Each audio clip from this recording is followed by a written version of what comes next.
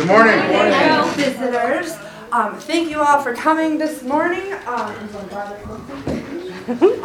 So a couple announcements. Football players and watchers. Spectators. The game will be going on as planned, regardless of weather. So bundle up, bring your rain poncho. It'll be a lot of fun. I know, we can splash some puddles afterwards. So the game starts at 5:30. Coaches arrive at 5. Players at 5:15. If you've seen on the Hall, what is it called? Hall of a Lot of Fun.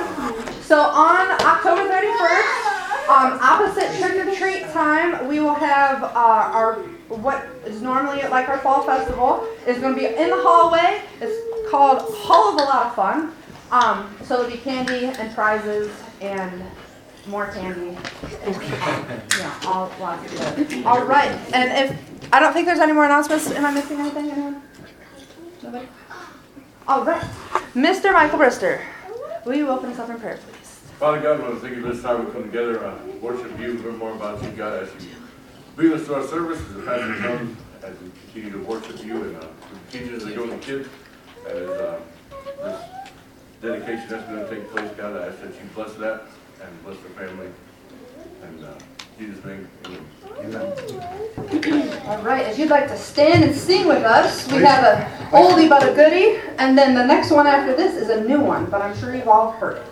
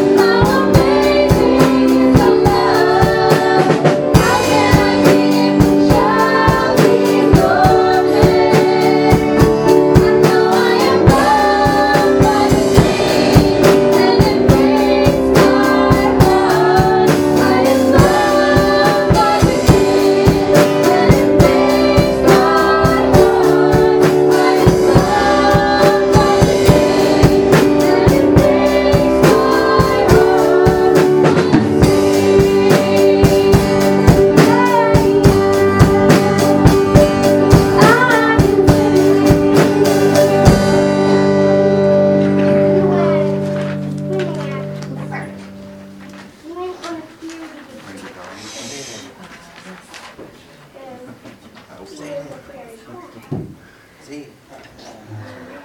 When you carry back there, and then we make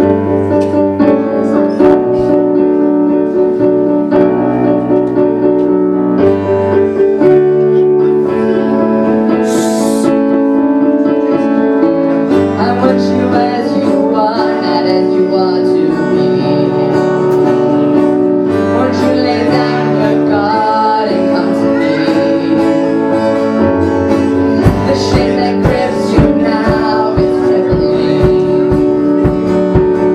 It breaks my heart to see your suffering. 'Cause I'm for you. I'm not against you. If you wanna know how far my love can go, just tell me how wide. If you wanna see how much you mean to me, look at my hands, look at my side. Count the times I say you are forgiven, more than the drops in the ocean.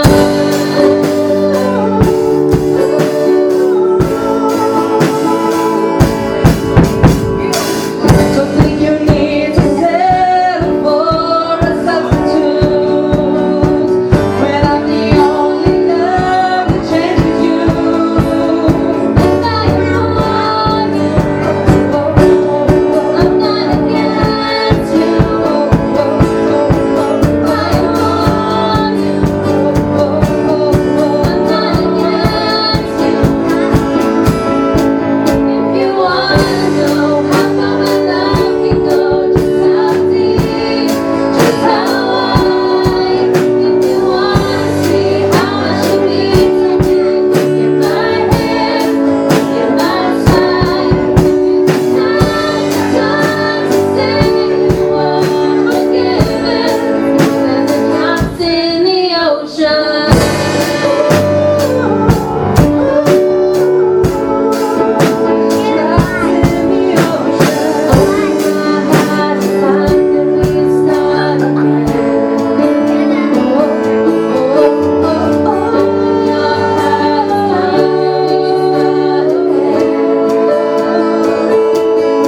If you wanna know how far my love can go, just tell me, just how wide. If you wanna see how much you mean to me, look at my hands, look at my side. You can count the times I say you are forgiven, more than the drops in the ocean.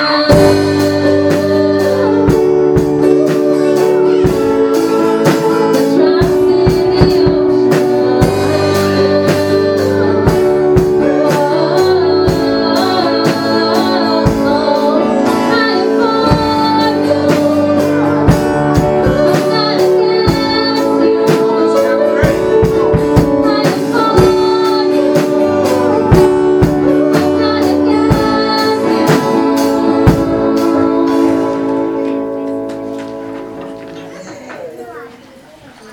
Okay, you can be seated at this time.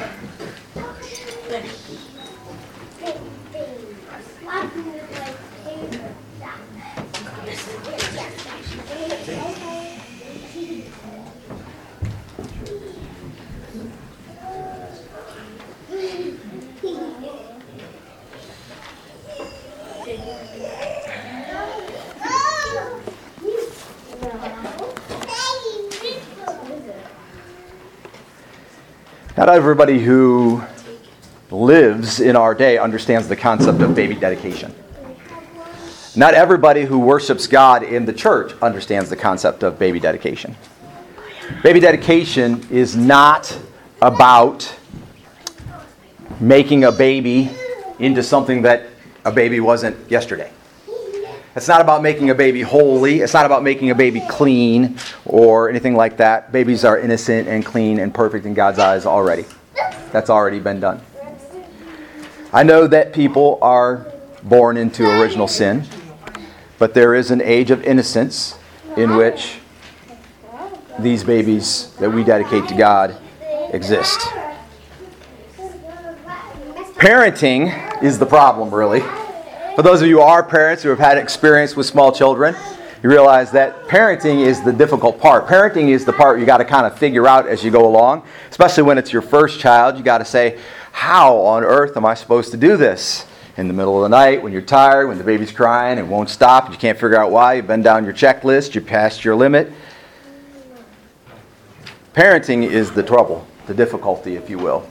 And that's really what baby dedication is about. Scripture doesn't define this as just like, is the baby dedicated or is the baby not dedicated? There are sort of like parameters. When I was younger, we used to play night ball tag in our yard. And the first thing we would do when we get together to play night ball tag, someone would say, okay, what's the boundaries? What are the limits? How far can we go? You know, which neighbor's got a shotgun and comes out whenever someone's in their yard after dark? We're not playing in their yard. Which, you know, how far can we go into the woods or past the woods, or can we go in the woods at all? Things like that. Scripture talks about parenting in the light of boundaries, parameters that are set up. I want to kind of highlight just a few of those very briefly and very quickly. You can go and read the stories later and pick the principles out if you want to, but I'm going to just highlight a few of them. And they may surprise you a little bit. Scripture teaches us that when a baby is born into a family, that the story remains the parent's story. In fact, even as the baby grows, becomes a teenager and a young adult, it's still the parent's story. From the story of Jacob and Joseph, when Joseph is in Egypt and serving in front of Pharaoh, it is actually Jacob's story that's being told. All of Joseph's story is contained inside of Jacob's story. And then when Jacob arrives in Egypt, and as he goes to old age and he is trusting God and so on, eventually he sort of moves back out of the light and it becomes Joseph's story to a degree. So this story that's being told today, it's not really the child's story, it's part of the parent's story. However, these children can very much so pay the price for the actions of their parents inside their own story. 2 Samuel 12, David has sinned against God, and a child is born out of that sin. And Naaman comes to confront, the prophet, Nathan, comes to confront David. And David is told that the baby will die. That baby never did anything. That baby was innocent. That baby didn't sin against God. That baby was innocent. And yet, because of David's sin, the baby would die. So while the babies are inside the story of their parents, those children can very much, and we see this in very, very real in the world today, those children can suffer because of the choices of their parents. And I submit to you that extends to the immediate family. It extends to those who are influences in the lives of the child, which means it extends to the church. Preparing the child then becomes a huge and important step. Failure to prepare the child can actually bring about the end of the story of the adults in the life of the child. In the story of Moses, we know Moses, right? You may remember his story from Exodus 4. It doesn't begin there by any means, but God calls him out of the burning bush and says, I want you to go into Egypt and call my people out of Egypt. But the part of the story that you may not remember is they pick up, he and his wife pick up and their baby, and they get ready to go into Egypt as commanded. And along the way, Moses meets God. Depending on your translation of the Bible, whether it's God in person, and the original text simply says God, but we know that angels represent God, or whether it was an angel. But anyway, he meets the opposition of God. After God calls him out and says, go and do this, go into Egypt and save my people and call them out of Egypt, he meets God, and God is going to kill him. God commissions him and says, go and do it. And mind you, he did make some excuses and so on. But God says, okay, now you're going to go and do it. And then he meets God, and God is going to kill him. And his wife quickly rushes, Zipporah, she quickly rushes to circumcise their child. And she throws the bloody foreskin of her child at the feet of Moses, and Moses is spared. Failure to prepare your child to have a relationship with God could bring an end to your story. Moses, the whole story, right? The 10 plagues, the parting of the Red Sea, all of that's an amazing story. I mean, like some amazing actors have played Moses in amazing movies over the years. Amazing story. And all of it could have come to an end right there in the beginning if Moses and Zipporah had not prepared their baby for his relationship with God. One of the greatest steps that we're called to in the Bible is for our children to see us. Your child must see you. They probably see you in the midst of struggles eventually. As a parent, I have tried really hard not to let my children see me struggle. I don't talk to them about some of the things that people say to me or do in my presence or the difficulties of certain things that I face. I do, unfortunately, for her, share that with my wife most of the time, but I don't share that with my children. And we have tried really hard not to let our children see us struggle. But the fact is, for all your efforts, they will eventually see you struggle. In Genesis 32, in the story of Jacob, Jacob wrestles with the angel all night long. And finally, he sent his entire family across the river, sitting over there. And the sun comes up, and they see him still wrestling, and he has not won. He is still in the midst of his struggles. And he knows they're about to see him in the midst of his struggles. He knows that they're going to see him having wrestled all night long and not having won. And instead of, the angel entreats him and says, just let me go. It's fine. It's over. Just let me go. And Jacob says to the angel, no, I have not lost. Why shouldn't I win? And he continues to struggle. And he wins, in a sense. And God blesses him. But at the same time, the angel pinches his hip. And he limps for the rest of his life.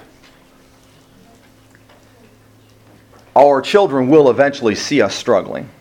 The young people in our lives will see you going through difficulties. And whether or not you are able to say that even though I am in the midst of the greatest trial of my life, why shouldn't I win? Why shouldn't I continue? Why shouldn't I persevere? Why shouldn't I get up again this time?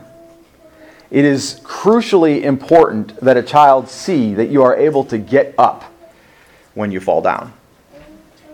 Otherwise, we may breed children who think our lives are their story. We may end our story prematurely. Our children may pay the price for the things that we have done. And they may not learn to get up themselves when they face struggles. And they will. For the creation's groanings, the struggles of men, the sins of this world, they are a reality until Jesus comes again. This is the purpose for baby dedication.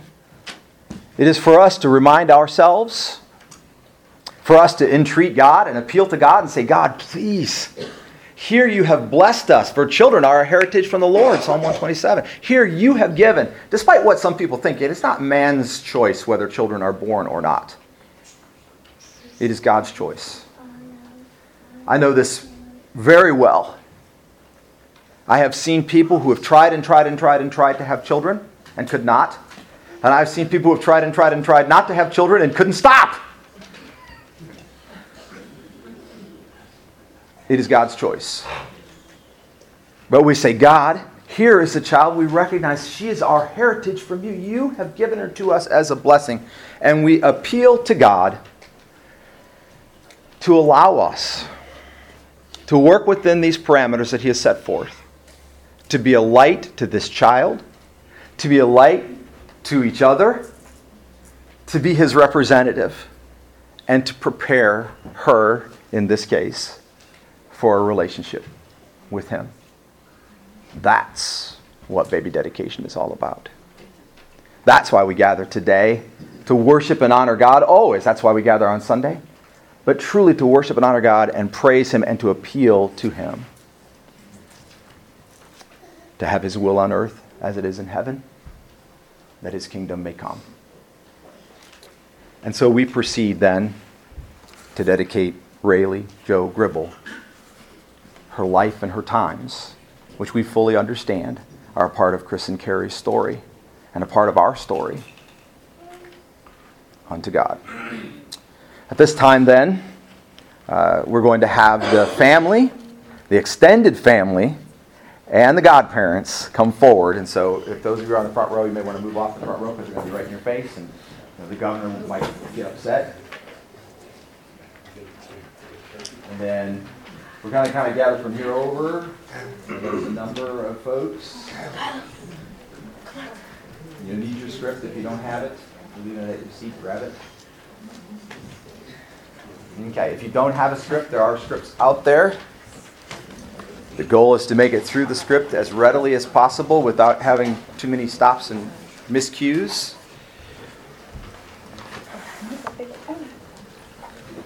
Wherever you stand is fine.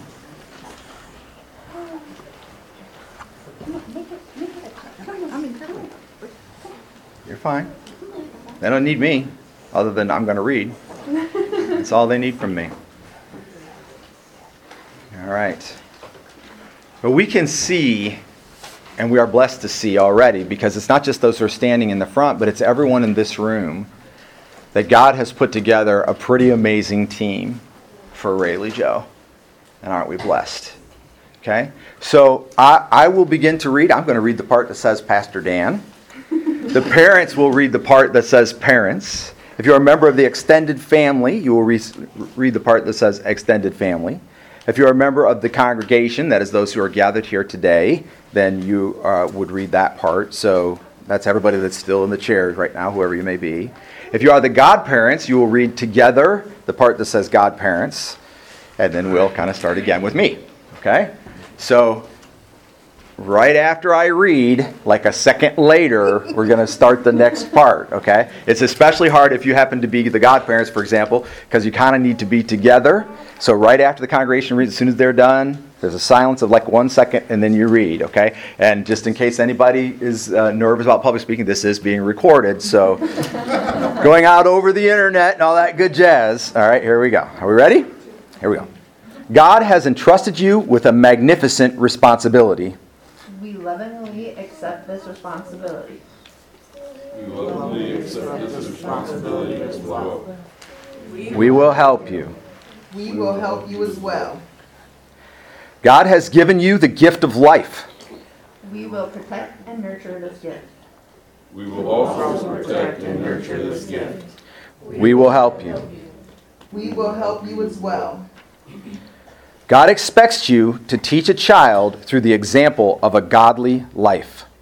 We will strive to live lives consistent with God's word before our child. We will also strive to live lives consistent with God's word before her. We will provide godly examples before the child as well. We will also strive to live lives consistent with God's word before her. Very good. A child is like a clean slate. A child must learn right from wrong and how to hear the direction of God. We dedicate ourselves to the teaching of the ways of Christ and the love of His church to our child. We will assist you. We will assist you as well.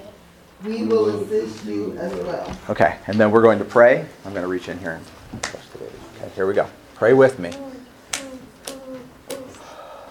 Father God, you have blessed us in a day where someone might look around and see darkness. We see light.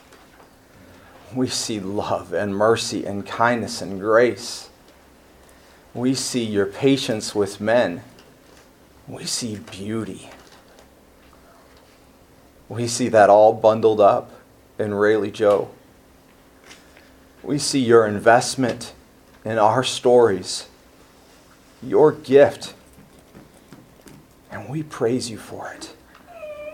We adore you, Heavenly Father, because you have loved us, because you have given, because it is what we are created for. Thank you, God. At the same time, we confess a life is a long time. We realize that this dedication, this effort, these steps that we're taking today and the promises that we've made, the commitments, that they are very, very important. It's not like buying a house or even committing to ministry. It's more like committing to you. It's more like accepting Jesus as Lord and Savior. It's right up there with the most important things we've ever done. And the truth is, we stop and think about how we might have to make difficult choices to protect Rayleigh from seeing something that we don't want her to see, or that we don't understand, or that she won't understand, that we might have to preserve her innocence through great effort, that we might have to protect her from the wiles of this world. Lord, we know we need your help. We are entreating you today to bless this child and the people that would come on her behalf. Help us, God, to divorce ourselves, to just let go of those things that would hold us back from honoring these commitments. And we know we need your help.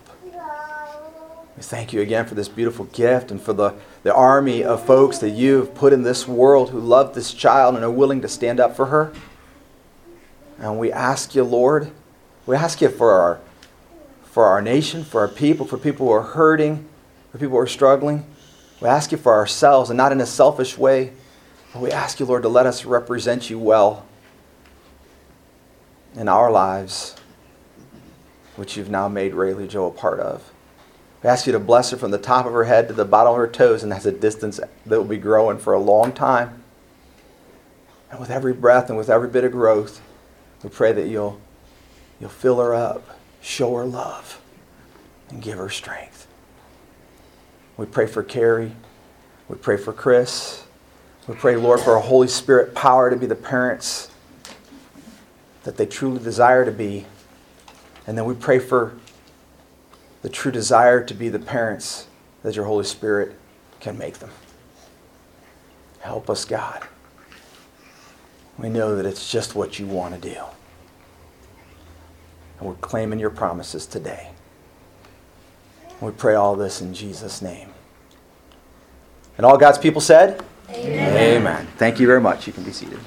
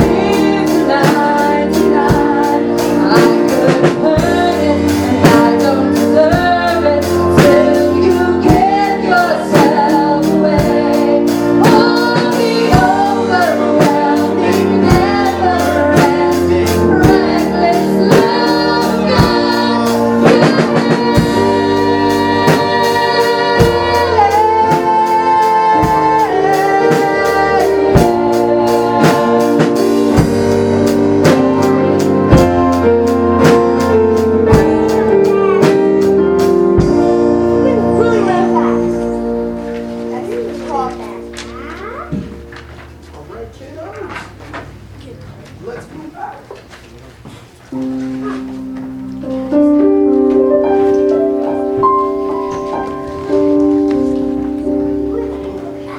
God sent His Son. They called Him Jesus. He came to love, heal and forgive. He lived and died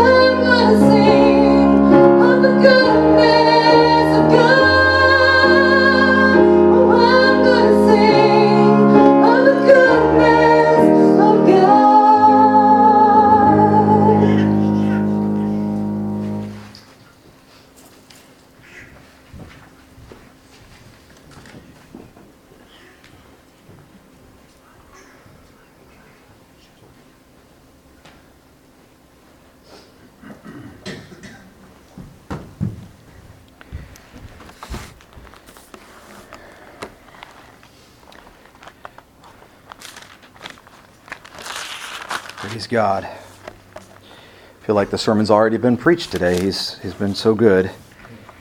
So we're going to do something a little bit differently. Something different I don't do very often. I don't know if I've ever done it before. In just a moment, I'm going to give you all 3 points of the sermon in advance. And so if somebody had to sneak out, they'd have the most important parts already taken care of. But we're going to do that in just a moment. But first, I want to tell you a story that the Lord laid on my heart as I was looking at this passage of Scripture today. And I had totally forgotten about it. This is a true life experience. So when I was about 11, 12 years old, my parents and I, my mother and my father, drove to Fort Wayne, Indiana. There used to be a mall in Fort Wayne, Indiana. I don't know if it's still there or not. I know last time I was there, which was a good 15, 20 years ago, it had pretty well emptied out, so it may not still be there. But in this day, it was still there, and it was a double-story mall. It was 2 stories. The mall had a lower story, which was partly underground, and a higher, and then came up to about 5, 6 feet above ground, and then a higher story that was on top of that. And so it even looked like 2 stories from the street. And in the middle of the mall, and the one part, was a skating rink. They had a huge skating rink in the middle of this mall, and around it was a food court, and tons of different kinds of food and stuff. And then around the mall, not in the mall or in the parking lot, but near the mall was a couple flea markets. And so we would drive to Fort Wayne, Indiana, and we would go visit the flea markets, and then we'd go to the mall, and we'd walk around the mall. It was cool. It's a really big mall. And we never skated in the skating rink, but we ate in the food court an awful lot. On this particular time, my parents and I went. I didn't take a friend along, which turned out to be a good thing. We were driving a little, it was called a Horizon. It was a little hatchback car called a Horizon. Interesting thing about those Horizon hatchbacks is that they, in the middle of the transmission, as best of my understanding, I'm not a big automotive person, but in the middle of the transmission was a plastic gear. And at a certain number of miles, it was relatively common for that gear to go bad. And that's what happened to us. As we were arriving in Fort Wayne, Indiana that day at about noon, 1 o'clock, something like that, on a Sunday afternoon. My parents did not do church. I didn't get saved until I was 25 years old. So this is a long time before that. And we arrived about noon on a Sunday, and already the car was acting up. And so we went all over town looking for a mechanic who could look at the car and figure out why it was acting up. We stopped at a bunch of different places, and lo and behold, as probably doesn't come as a real surprise to anybody, there were no mechanics open on Sunday at noon or 1 or 2 o'clock. And so we ate, and we skipped all the flea marketing and so on. And then about 3 o'clock in the afternoon, my dad said, well, it could take us forever to get home at this rate because the car would only go so fast. And every time it would try to shift up out of second gear. Sometimes it would, sometimes it wouldn't. And then when it would try to go out of third gear, it would never go out of third gear. So best to get into third gear. And every time you stop at a stoplight, you had that whole process repeating over again. So we're driving home, limping home from Fort Wayne, Indiana, which is a couple-hour drive anyway. And we started at 3 o'clock. Come 9:30 at night, it's dark, and we're on the back road, still about 45 minutes from home. And we're driving down the back roads at about 15, 20 mile per hour. And I was a little bit of a mathematician even then, and had figured out that the roughly 45 miles away that we still were, at 15 miles an hour, we were going to get home about 1 o'clock in the morning, except that it was only getting worse, constantly getting worse. And so by about 10 o'clock, the fastest the car would go is about 10 to 11 mile per hour. And it was basically second gear wasn't really working at that point. So in first gear, and every time it would wind up, the RPMs would wind up, the car would slow down. And that's the way it would go. So about 10:30, 11 o'clock at night, we're still driving, still a good 30, 40 miles from home, still. The way... let me get my directions right. Way west in Ohio. I think we'd made it into Ohio, but we were driving on a back road. Couldn't get on the expressway. Couldn't get on the turnpike. Couldn't because just limping along at about 10 miles an hour. And we're driving along, and finally, stop at a stop sign. Get ready to go again. And my dad stepped on the gas, and the car just would not go at all. It's kind of, you're making a humming noise, real kind of high pitch inside the transmission or whatever, and it was going like 2-3 miles an hour. Right away, I calculated that. I said, Dad, at this rate, we're going to get home tomorrow. We're not going to make it. I think it's only getting worse. And my dad's like, I know that. You think I know that? And they were stressed, and they were arguing with each other. And I'm like, I'm just going to be quiet. So we're creeping along the road about 2 miles an hour at about 12:30 in the morning. And we're driving, and we see some lights on the side of the road. And there's a big open door and a bunch of cars sitting around the lights. I'm thinking, we can stop there and something. See if they got a phone, make a phone call, something. This is before cell phones. Well, I'm really dating myself. But anyway, lo and behold, we pull up alongside next to this, and we're doing probably like 1-2 mile an hour in this car, and I'm sitting in the back fuming because I can't say a word, and I'm hungry. I haven't had anything to eat in like 7 hours, and I'm mad, and my dad's mad, my mom's mad, and she's burying her face on the side. She's not going to say nothing, and we're creeping along a couple miles, and we come up, and here we go along the road, and we pull up, and I'm reading the sign on the building, and it says, mechanic. Creeping along. My dad's just driving. Just driving along, and the sign says mechanic, and the lights are on. There's people in there working on cars. I'm going like, and I'm afraid to say anything. You know what I'm saying? So he's driving along about 2 miles an hour, and he was going to drive right by the mechanic. I mean, like, he was not going to pull into the park, and we're passing the driveway, and as we're passing the driveway at like 2 miles an hour, a tow truck comes up to the front, and I'm thinking, like, if we don't talk to the guy now, then, he's just going to be towing us from a few miles down the road anyway. And he pulls up and he stops, and there goes my dad. He's going to drive right past the tow truck. And so the tow truck pulls out on the side of the road. We're basically driving on the brim, not even on the actual road because we're going so slow. And he pulls over, and the passenger rolls down the windows, 2 guys in the tow truck. And the tow truck driver says to my dad, he says, "Do you need help?" And my dad says, "No."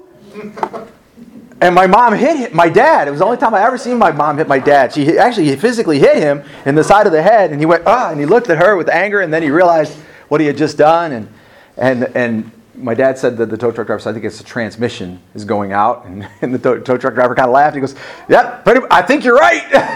And he said, "Well, we're right here, and we're about 25 feet past the driveway to the mechanics. We're right here." He said, "We'll help you get turned around. And you just need to get in there." And so we pulled in there, and they kept the car, and they drove us home. They took in another vehicle. They drove us home, dropped us off at home, and they kept the car, and they were going to fix the car. And about, I don't know, Thursday, Friday of that week, they actually it was like Tuesday of that week. They said, "We can't actually fix it. It's going to have to go to the dealer, so we are going to tow it to the dealer for you, and then the dealer will fix it." And then like Thursday, Friday of that week, it was actually fixed, and we got the car back for the next weekend. And we did not go to Fort Wayne that weekend. In fact, we didn't go to Fort Wayne for months, maybe years after. I can't remember how. It was a long time anyway, because that trip to Fort Wayne became almost like a nightmare for us.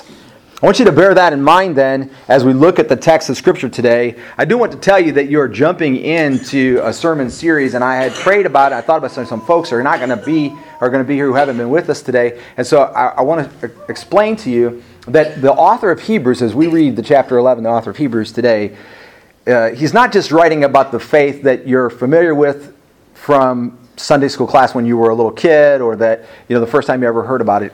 This is faith after you've been saved.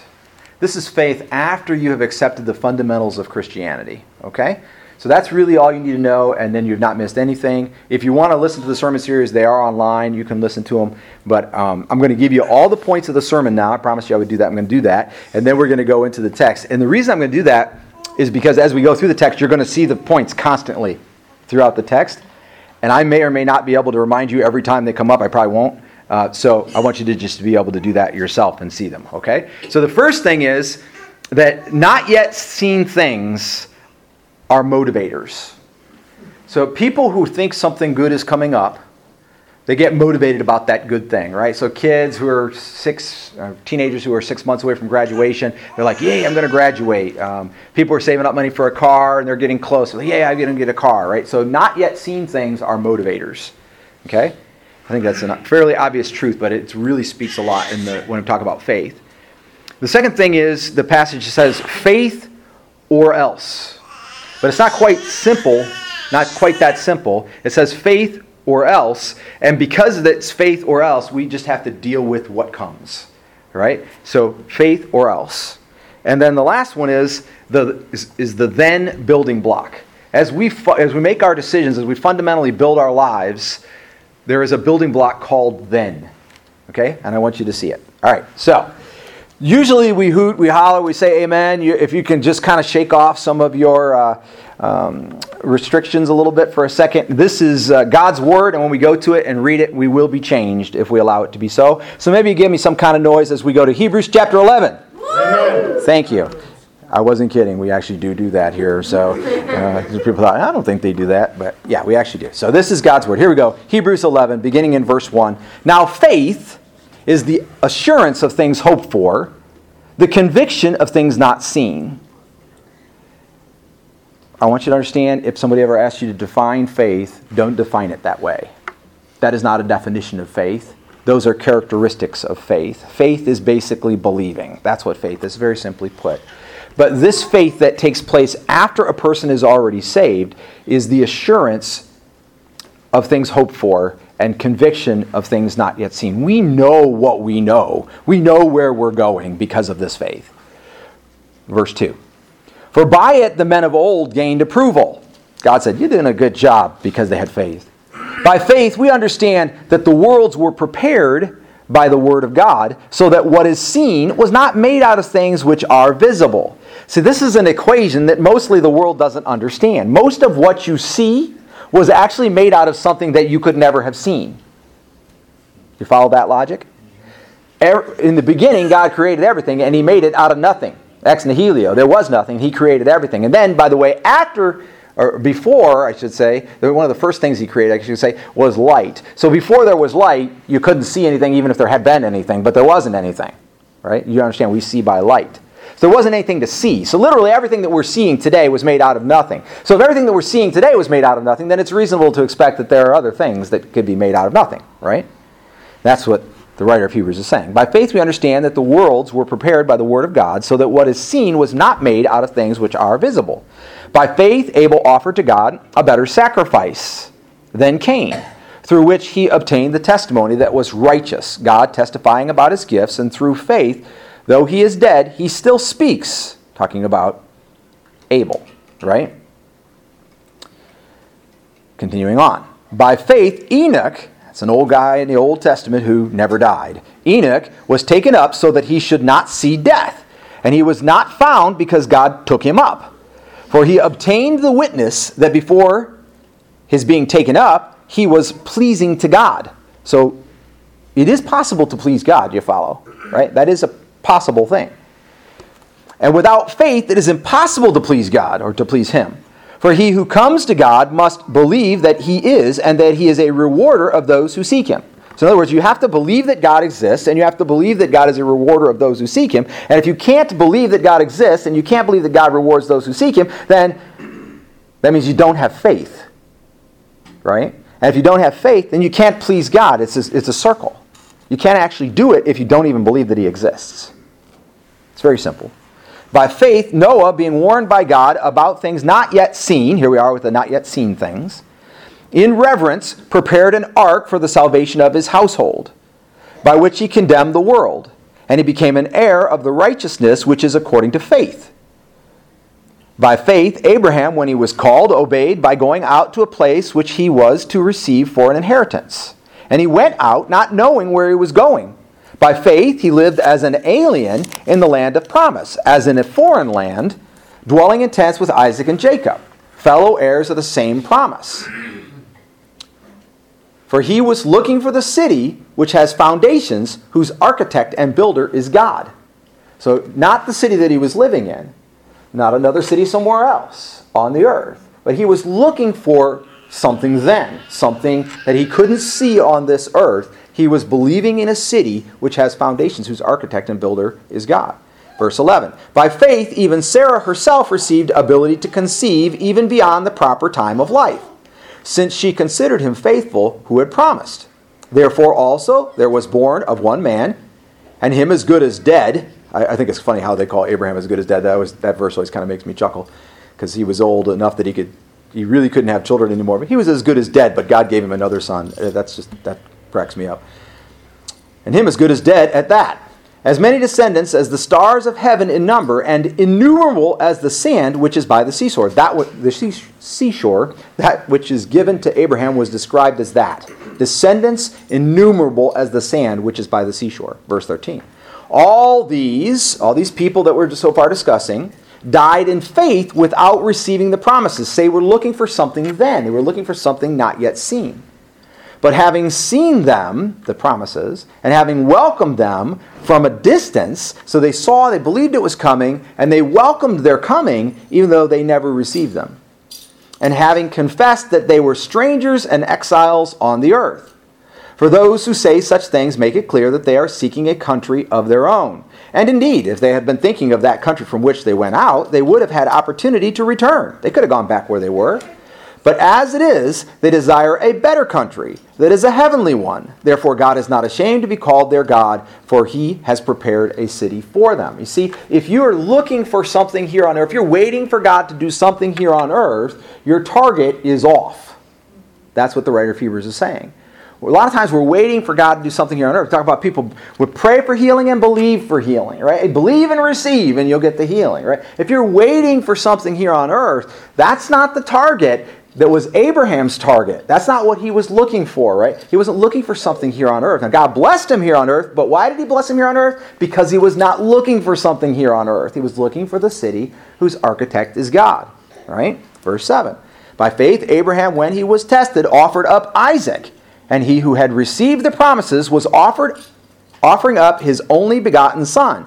It was he to whom it was said, in Isaac your descendants shall be called. So Isaac was the one that God had told Abraham would be the one that all the people would arise out of, right? He was the heir of promise. And yet Abraham was willing to sacrifice him. He considered that God is able to raise men even from the dead, from which he also received him back as a type. So in a way, he's saying, in a way, he received him back from the dead, but he really didn't because he didn't have to die in order and be resurrected. Verse 20. By faith, Isaac blessed Jacob and Esau, even regarding things to come. By faith, Jacob, as he was dying, blessed each of the sons of Joseph and worshipped leaning on the top of his staff. By faith, Joseph, when he was dying, made mention of the exodus of the sons of Israel. See, he said, in time it's going to come, you're all going to go out and go back to the land that God has promised. So he told them, don't you bury my bones here in Egypt, is what he's saying. And he gave orders concerning his bones. By faith, Moses, when he was born, was hidden for 3 months by his parents, because they saw he was a beautiful child, and they were not afraid of the king's edict. The Pharaoh was having all the male children killed, and they hid Moses. Verse 24. By faith, Moses, when he had grown up, refused to be called the son of Pharaoh's daughter, choosing rather to endure ill treatment with the people of God than to enjoy the passing pleasures of sin.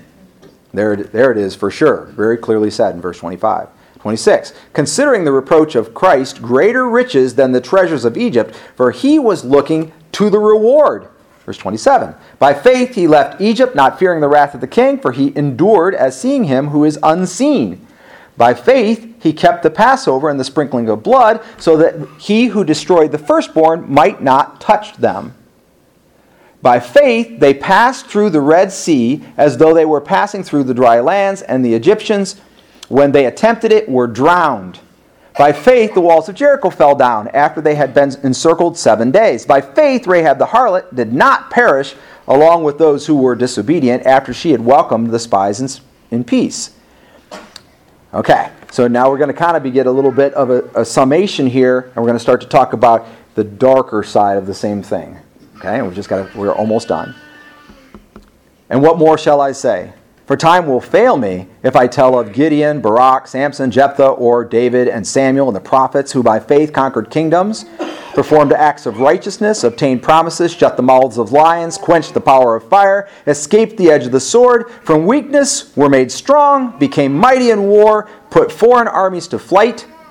Women received back their dead by resurrection, and others were tortured, here we go, not accepting their release in order that they might obtain a better resurrection. And others experienced mockings and scourgings, yes, also chains and imprisonment. They were stoned, they were sawn in two, they were tempted, they were put to death with the sword. They went about in sheepskins and goatskins, being destitute, afflicted, ill-treated, men of whom the world was not worthy, wandering in deserts and mountains and caves and holes in the ground, and all those having gained approval through their faith did not receive what was promised. You hear that? Everything they did. We like to do things for the result, don't we? Everything they did for a future city that they could not yet see, and they did not receive the promise in their lifetime. All that suffering, the sawing, the lack of proper clothing, or so we would say. They probably were pretty much okay with goat skin and sheep skin. But the bottom line is they didn't have during this lifetime, and they waited on God. And all these, having gained approval through their faith, did not receive what was promised. And here's why. Because God had provided something better for us. So that apart from us, they should not be made perfect. See, it's not that we'll be made perfect, that's what's better. That's not what's better, right? It's better that we'll be made perfect than that we won't be made perfect. It's not better for them that we would be made perfect. It's better for us that we would be made perfect. They would be made perfect, and now this is what's even better, that we also can be made perfect with them through this faith that God is calling us to. Just 3 verses left. The author of Hebrews says this, "Therefore, since we have so great a cloud of witnesses surrounding us, let us also lay aside every encumbrance and the sin which so easily entangles us, and let us run with endurance the race that is set before us, fixing our eyes on Jesus, the author and perfecter of faith, who for the joy set before him endured the cross, despising the shame, and has sat down at the right hand of the throne of God. For consider him who has endured such hostility by sinners against himself, so that you may not grow weary and lose heart." You hear it now? The not yet seen things, they are motivators. We are motivated by what we want the results to be. We plan for it, plot for it, work for it, pile into it, and try to get there. Because that's what motivates us, the unseen things, that we have an inkling of where we may be going. Paul said, press toward the goal. We have a job to do in this lifetime. It is not to build ourselves a kingdom, to get people to look to us. It is not to be better off, to do better, to have better health, to have better money. That is not our job. Our job is to prepare for a future kingdom coming, the architect of which is not us, but God. You cannot imagine the house that you might get to live in heaven. You could live in the best house you would ever live in. You could work your butt off to make sure you got 3/4-inch copper plumbing in every bathroom. I had that once, by the way, and the water would run hot in all 3 bathrooms. I didn't put it there. It was there well before me. But the bottom line is, you can do that. You can get bay windows. You can get skylights. You can get towers and castles and walls and servants. I was watching a show last night. They said, here's the Duke and the Duke's cousin and the Duke's mother. And then they went, and all their servants. And went, boop, boop, boop, boop, boop, and there were 250 servants all around and taking care of their house in 100 years ago, England. You can get all of that. And it will by no means, in no way, compare with that which God is trying to prepare for you. I go to prepare a place for you. And if I go to prepare a place for you, I will come again and I will take you there to be with me. Our job is not to build a better kingdom on earth. It is not to live better. It is not to fix the problems that we perceive. You don't get to go out and push people to be what you want them to be. You can entreat people to come to God. You can share the gospel and the truth and the hope and the faith and the mercy and the love and the forgiveness that is available through the sacrifice of Jesus Christ. And nothing at all is really going to change a person permanently except for an experience with the living Savior. Our job is not to seek out the things that, hang on, I said we're motivated by the things we don't yet see, right? And I mentioned graduation, I mentioned a bigger house, I mentioned a car, right? Those are all things that we don't yet see, except guess what? When we're motivated by them, we actually do see them, right? I mentioned 6 months before graduation, a high school senior going, yeah, I'm going to graduate. It's because they actually do see that, isn't it? That they're motivated by it. Now, God is asking us not to be motivated by earthly goals or steps that we can take, but rather to be motivated by that which we cannot see. Why do you think we're not supposed to make a picture of heaven? Because there's no picture of heaven that would ever represent what God is truly doing.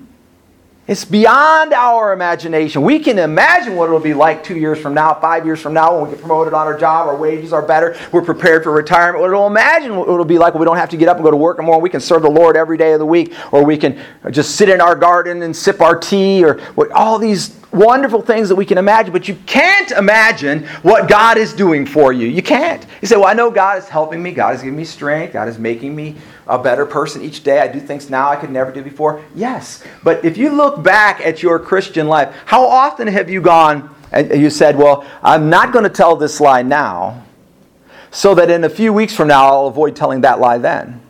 It's hard to do because you don't know what the circumstances are going to be in a few weeks, right? You don't know how you're going to avoid doing something that you shouldn't do in a few weeks. You just have to make the decision now. There is just exactly one ingredient left. Just exactly one ingredient left in God's recipe of your eternity.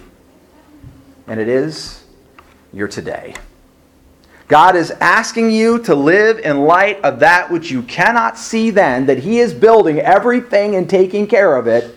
And He's asking you to chip in the one thing that you have that He wants for that recipe, and that is your today. He wants you to make your today about the things that you cannot yet see.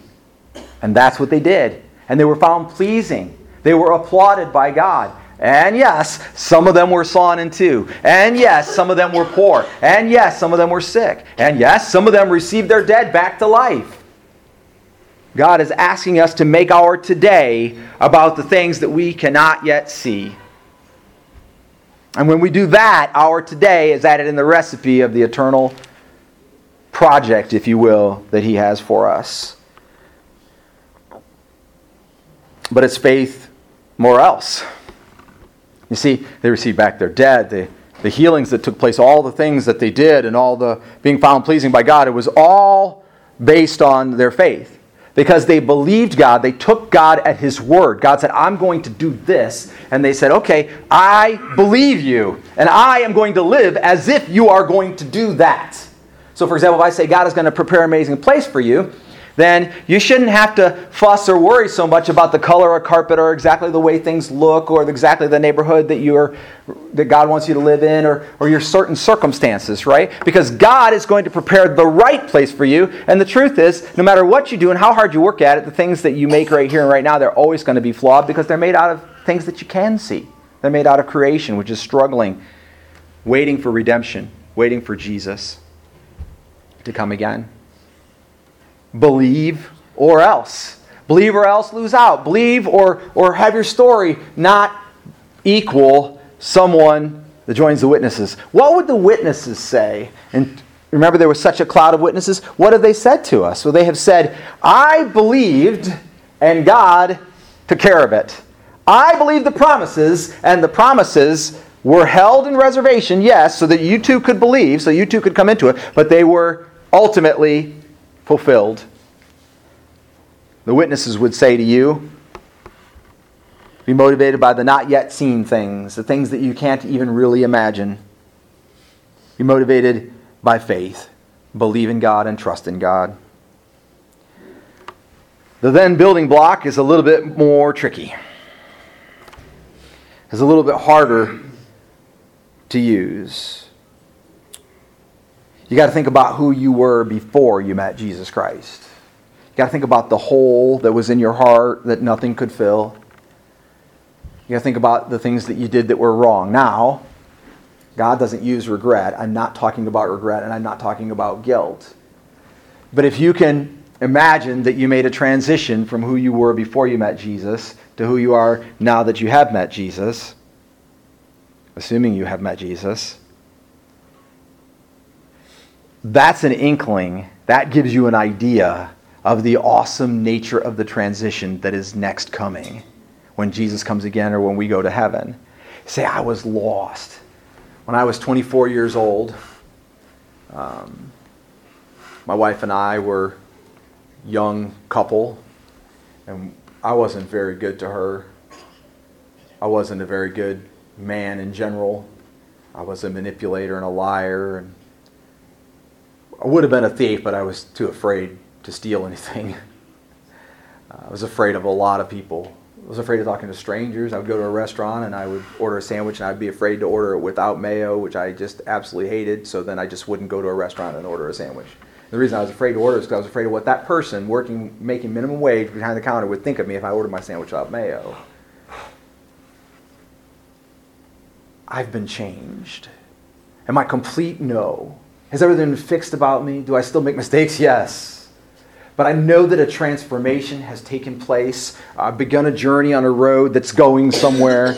And if you have done so as well, then how can you not today trust that the transition that God is going to do, the promised coming of Christ, the moment that the trump shall sound and the church shall go to be with Jesus, that heaven is revealed in its final construction, that the new heavens and the new earth are the final thing. How can you not expect that to be, albeit outside our understanding, absolutely incredible?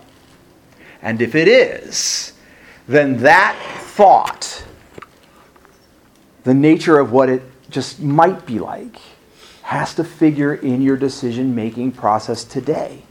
It's called the then building block.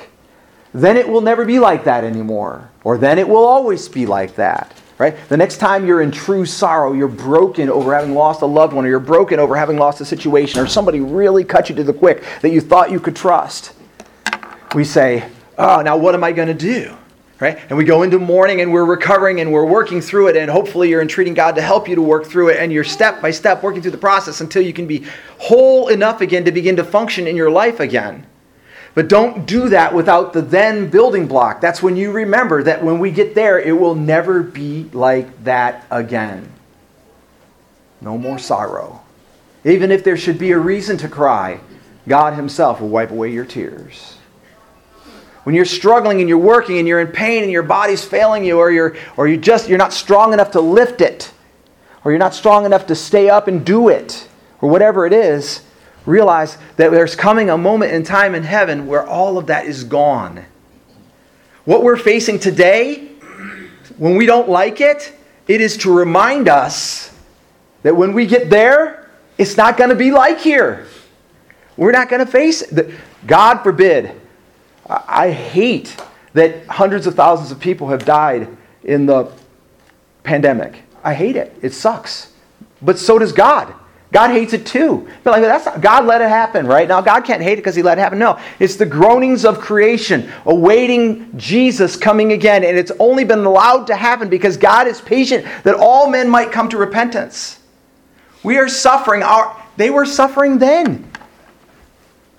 Jacob, one of the fathers of the faith is named here, lived during the worst drought in the Middle East history, so that he sent his sons to Joseph to buy food, because literally everyone was starving, but they had money because God had taken care of them. So they sent silver to buy food in one of the worst droughts to ever hit the Middle East.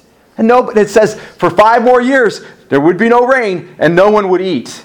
And obviously they had things that they could eat, but they couldn't eat anything that they could grow, and that was the sustenance. That was their livelihood.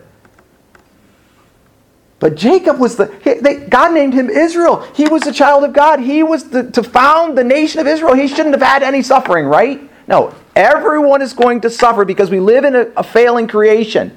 The question is not whether or not we're going to suffer. The question is, what are we going to do with the suffering?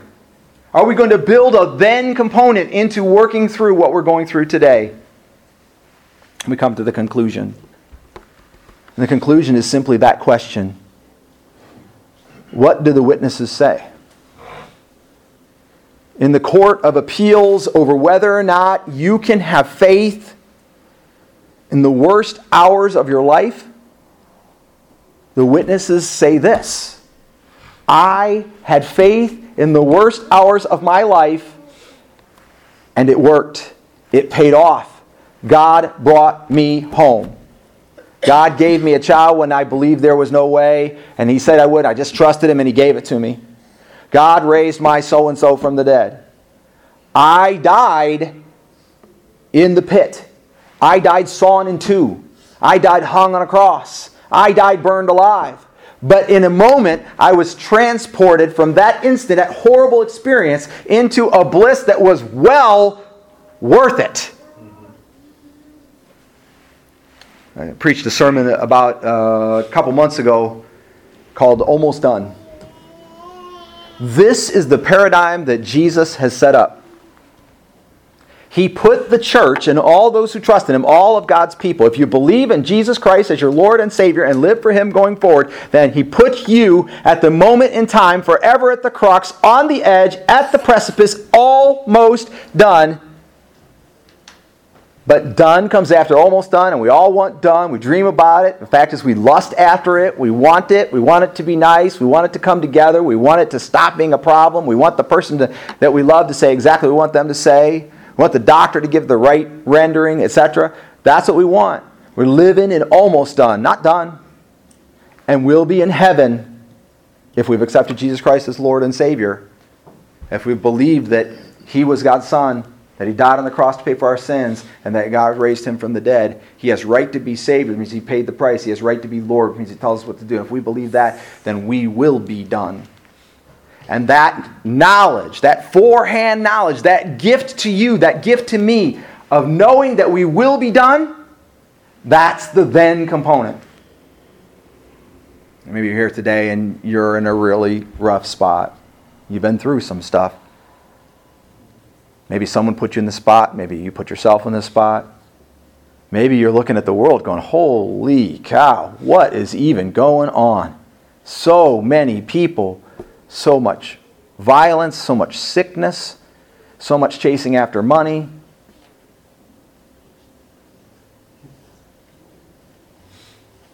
And a lot of it gets swept under the rug and then thrown up in our faces all of a sudden, and it comes like a surprise. Like, oh, holy cow, what is that? Did you know that in 2019, before the pandemic ever came, that in our nation tens of thousands, almost 100,000 people died of opiate overdoses?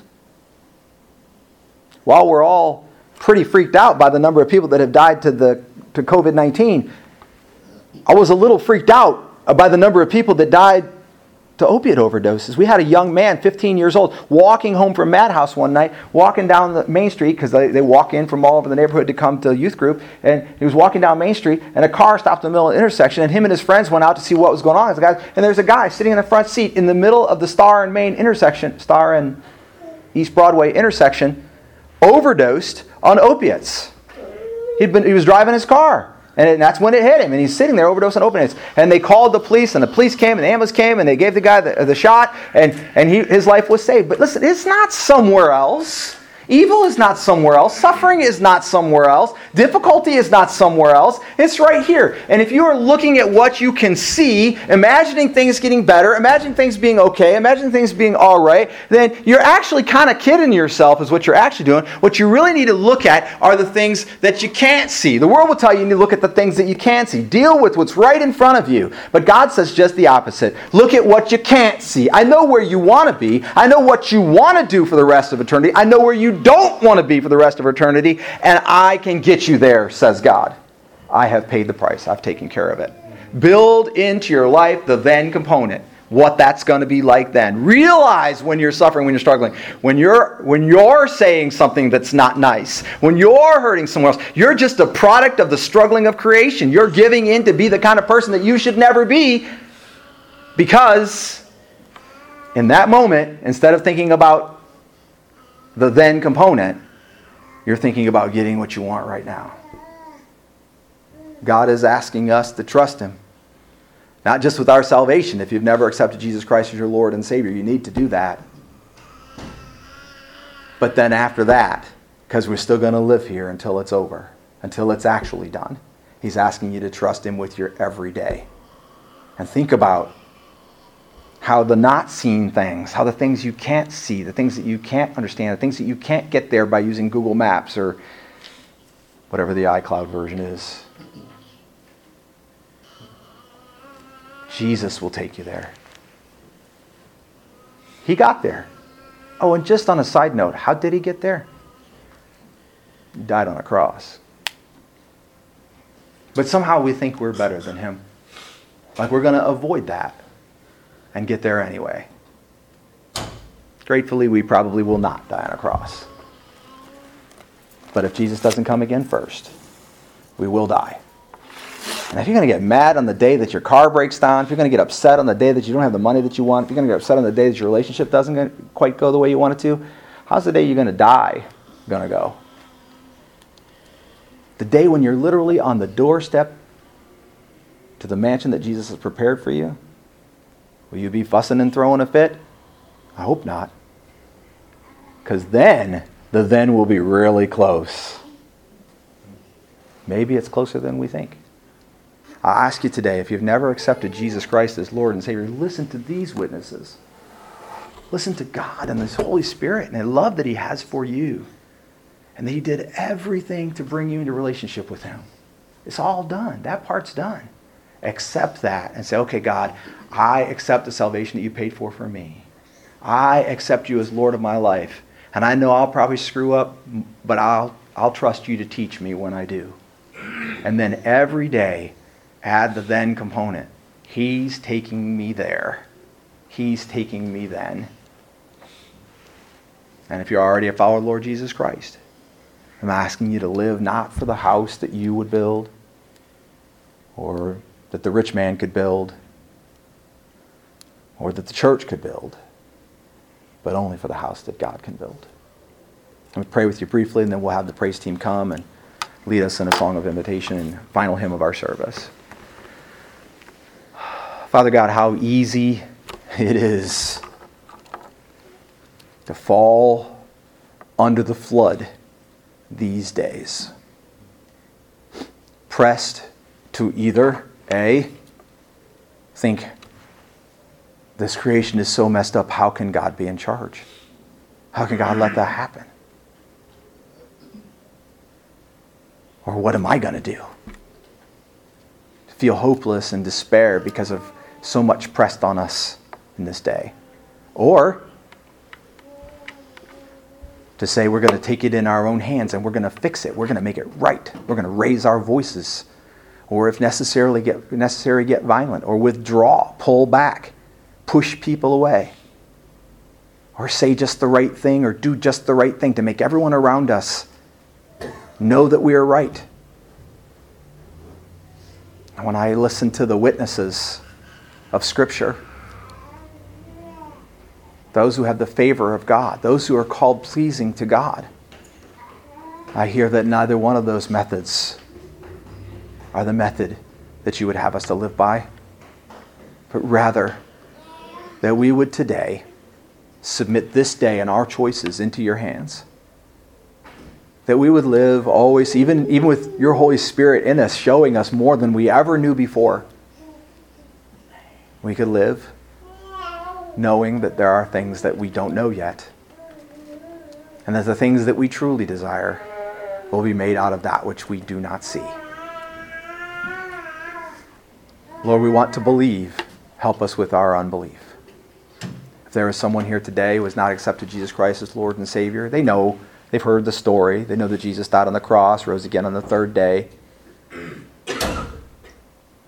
They know that he claimed to be God in the flesh, and that he backed that up with miracles and teachings of such authority that no one would deny it except for those who truly wanted to stand against him.